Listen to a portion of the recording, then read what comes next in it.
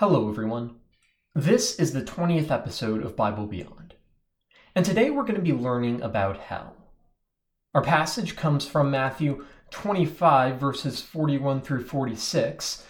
In this passage, Jesus is talking to his disciples, and what he's doing is describing the coming day of judgment, when God will send some people to heaven and some people to hell. This is how Jesus describes the part where some are sent to hell. He says, "Then he will say to those on his left, 'Depart from me, you cursed, into the eternal fire prepared for the devil and his angels.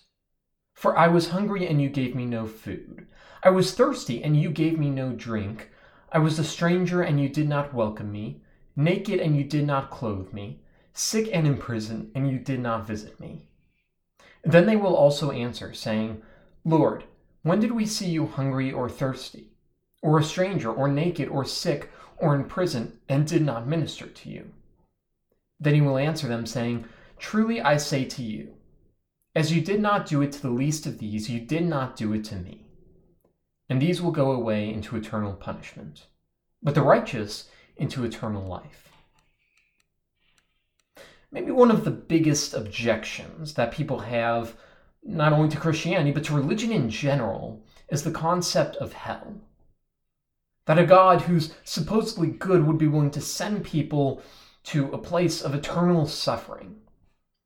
But today we're not just going to be talking about hell. We're not even going to be talking about religion. What we're going to be talking about is the Christian God of the Bible. We're going to learn about heaven and hell and our own sin in a context that I think will make hell a lot more reasonable than we naturally think of it. All this and more on Bible Beyond.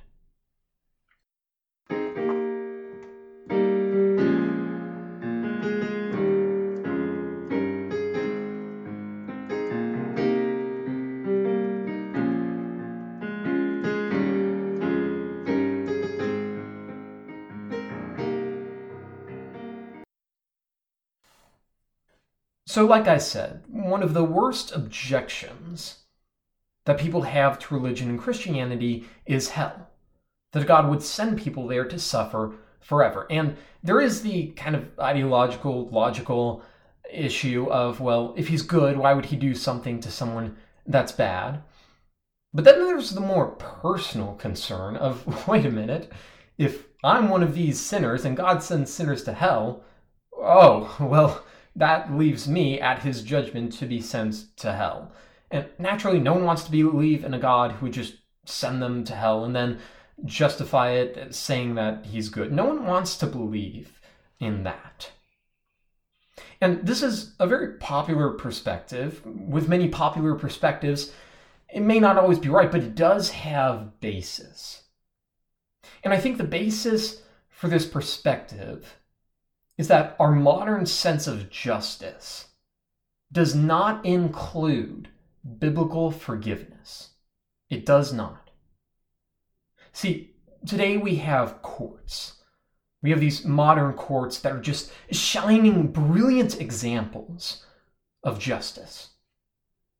And what happens in a court? Well, first of all, someone has to do something wrong.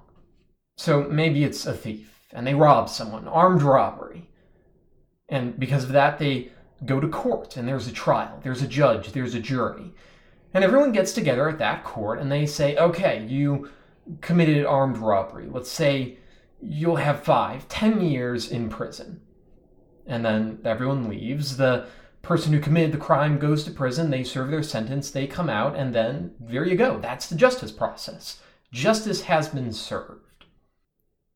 And with this version of justice, the idea is you hurt society, so society will hurt you back. And there we go. We're fair. We're even. There's justice. But this doesn't include biblical forgiveness. And because of that, we don't have a proper conception of hell, of the punishment that people get when they commit a crime.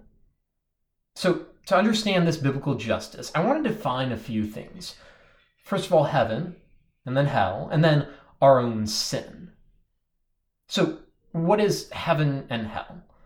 In our modern popular culture, heaven is typically the place where it's a paradise, and hell is the burning place that's always on fire.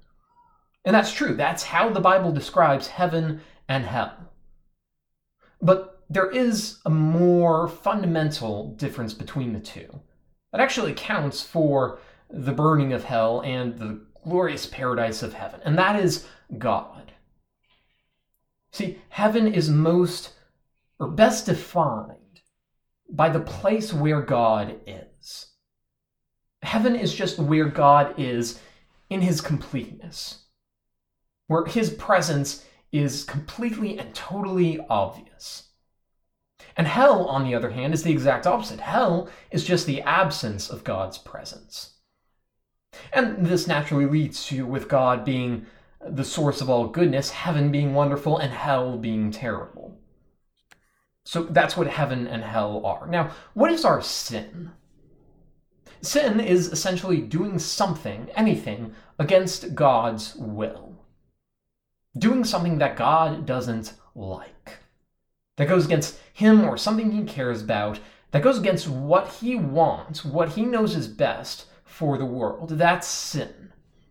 It's just going against God. Now, we know from the Bible, Romans 3:23, all have sinned and fallen short of the glory of God. We know that we are all sinners. We've all done something against God. And because of that, I would argue that for us as sinners, heaven would be terrible. I do not think that heaven would be the paradise it should be for those of us who have sinned against God. I think we actually experience a scaled-down version of this in our own lives. Think of a time when you've done something wrong to someone. And you know it, they know it, everyone's aware. When you're in that person's presence, when you're around them, it's never comfortable. Like, it's never a pleasant thing to experience because you're around them and it's obvious everyone knows what's happened, that there's something bad between you two. And because of that, it's awkward. It's not comfortable. Whenever you're confronted with what you've done wrong to that person, we kind of have this reaction that we want to draw back. We want to get out of there. And I think this is kind of a lowered down version of heaven and hell and God. See, God, we as sinners, we've sinned against God, and God is always in heaven. So where does that leave us if we are in heaven for eternity with God? That means that it's terrible. That means all the time, no matter what we do, we are completely and totally aware, not just of God, but what God reminds us of, which is what we've done. Now, this may kind of seem like a stretch, because that kind of momentary awkwardness we experience when we're around others who we've hurt, does that really compare to eternity in heaven or hell? Isn't that kind of minor? Well, yes, it is. But the thing is, like I said, it's a toned down version, because in heaven, it's not just that you've done one bad thing, it's that who you are is bad, is not good enough for God. And in heaven, it's not just that you've sinned against another person who has done the exact same thing. You've sinned against the one person who has not. The one person who doesn't deserve to be sinned against. And not only is it for that moment, but it's for every moment. Every single moment after we die, all of existence will be confronted with that. Now, does heaven sound like such a wonderful place? Again, going back to that toned down version, when we kind of want to get out of there, we want to leave, we don't want to really let the interaction last. We want to go, we want to escape. And on the cosmic version of this, if we don't want to be in heaven, if we don't want to be around God, where do we go? I think the answer is hell. Because hell is the place where God isn't. Where he is not there, totally and completely not there. See, for the person who has sinned, hell is their refuge from heaven. Now, I know this is kind of a drastic way of thinking about it, but recently I read a book that I think spelled it out perfectly. It's a part of C.S. Lewis's Space Trilogy. C.S. Lewis is a great Christian author who lived in the 1900s, and he wrote this trilogy in the 1950s. And basically, there's this main character named Ransom, and he goes on these, space adventures. The first one is kind of like an early version of our modern-day sci-fi. He, goes to Mars and meets some aliens, and he has to get back home. And it's a good book. It's really good. But the second one is almost like a continuation of C.S. Lewis's theology. It's absolutely brilliantly written. And what happens in the second book is it's the same character. It's Ransom. But this time, instead of going to Mars, he goes to Venus, where he basically finds a perfect version of Earth. A perfect paradise. Except it's not quite like Earth. There are only two people on this planet, and he can only find one of them. He can only find one of them. When he finds this person, what he basically finds is a perfect person. It's a woman. And to him, he's basically she's basically like this alien goddess. She's perfect. The entire world is perfect. It's this perfect paradise that he's in. Which sounds wonderful, but then he starts talking to the woman. And he notices something strange. Because whenever he's talking to her, he can't quite look at her the entire duration of their conversation. He's uncomfortable. In fact, at certain times, he can't even stand up all the way. He just has to sit down. Or he has to end the conversation. He has to come back later to talk to her and learn more about this planet. And then there's one page where he says something fascinating. I'm going to read it now. He says, after one of his interactions with the woman, as soon as the lady was out of sight, Ransom's first impulse was to run his hands through his hair, to expel the breath in his pockets, and in general, to go through all that ritual of relaxation, which a man performs on finding himself alone after a rather trying interview. But he had no cigarettes and no pockets, nor indeed did he feel himself alone. He then goes on to say, at first it was almost intolerable. As he put it to us, there seemed to be no room. But later on, he discovered that it was only intolerable at certain moments. At just those moments, in fact, symbolized by his impulse to smoke and put his hands in his pockets, when a man asserts his independence and feels that now at last he's on his own. When you felt like that, then the very air seemed too crowded to breathe. A complete fullness seemed to be excluding you from a place which, nevertheless, you were unable to leave. But when he gave into the thing, gave himself up to it, there was no burden to be borne. It became not a load but a medium, a sort of splendor as of eatable, drinkable, breathable gold, which fed and carried you and not only poured into you, but out from you as well. Taken the wrong way, it suffocated. Taken the right way, it made terrestrial life seem, by comparison, a vacuum.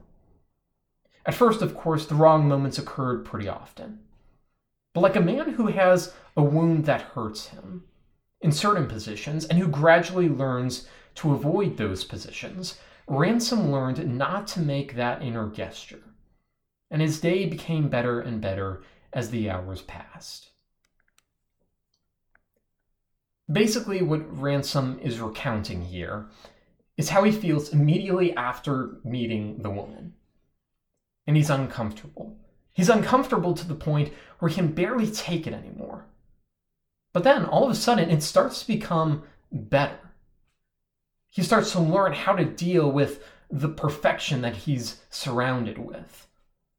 As it says, he figures out all of a sudden that it's not a burden to be borne, but something that he can live through and experience. Now, something that's important to understand about Ransom is that in the story, Ransom is a Christian.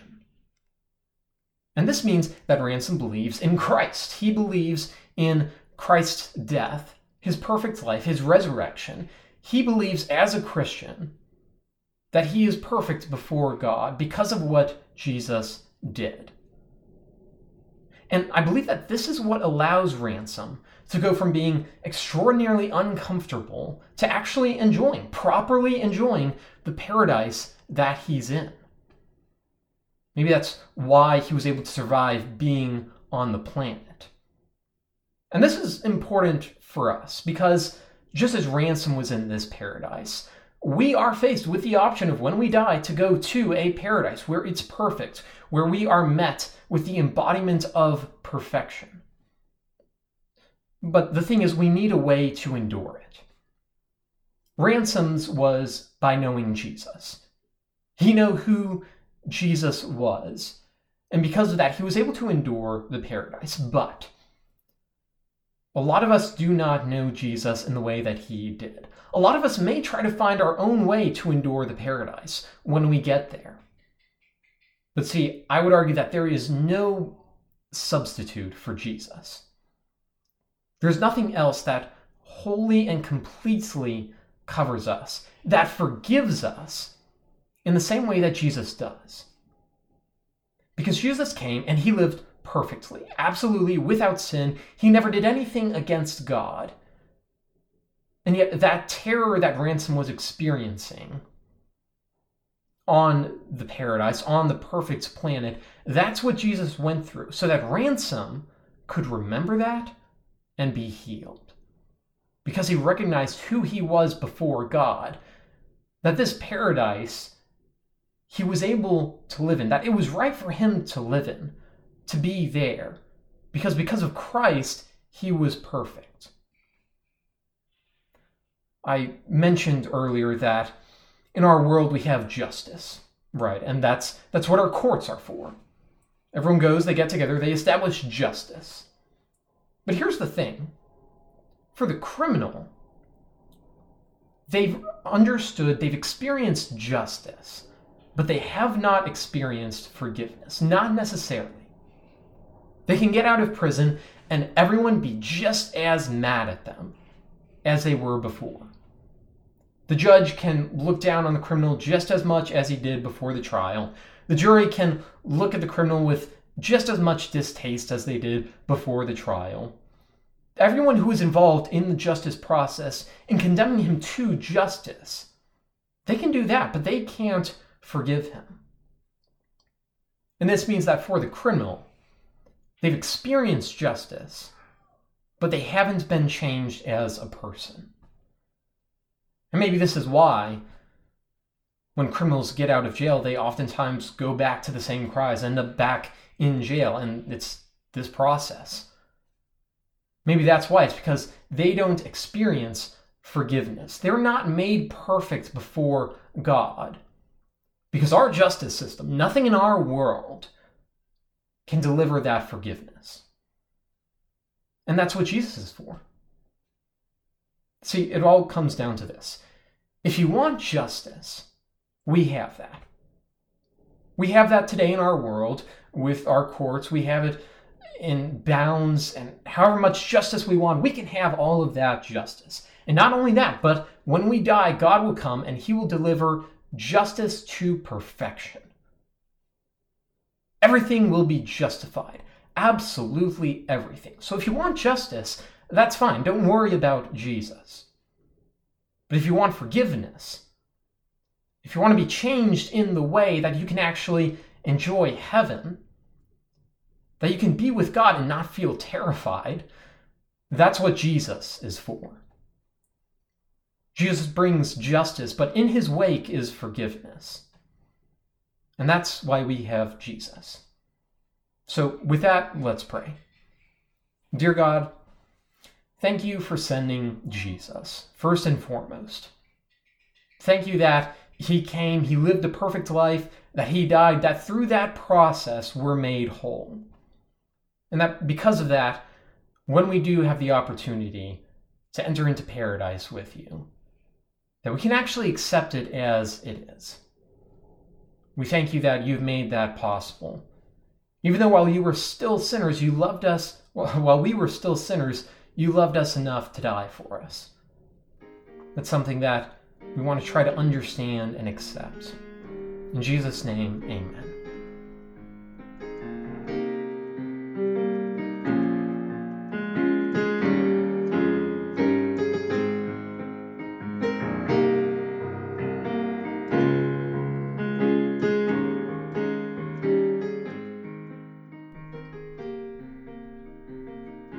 This has been the 20th episode of Bible Beyond.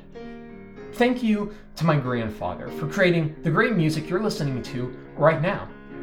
And thank you for listening. If you want to hear more, just check back with us when we have a new episode up and ready. And until then, have a great day.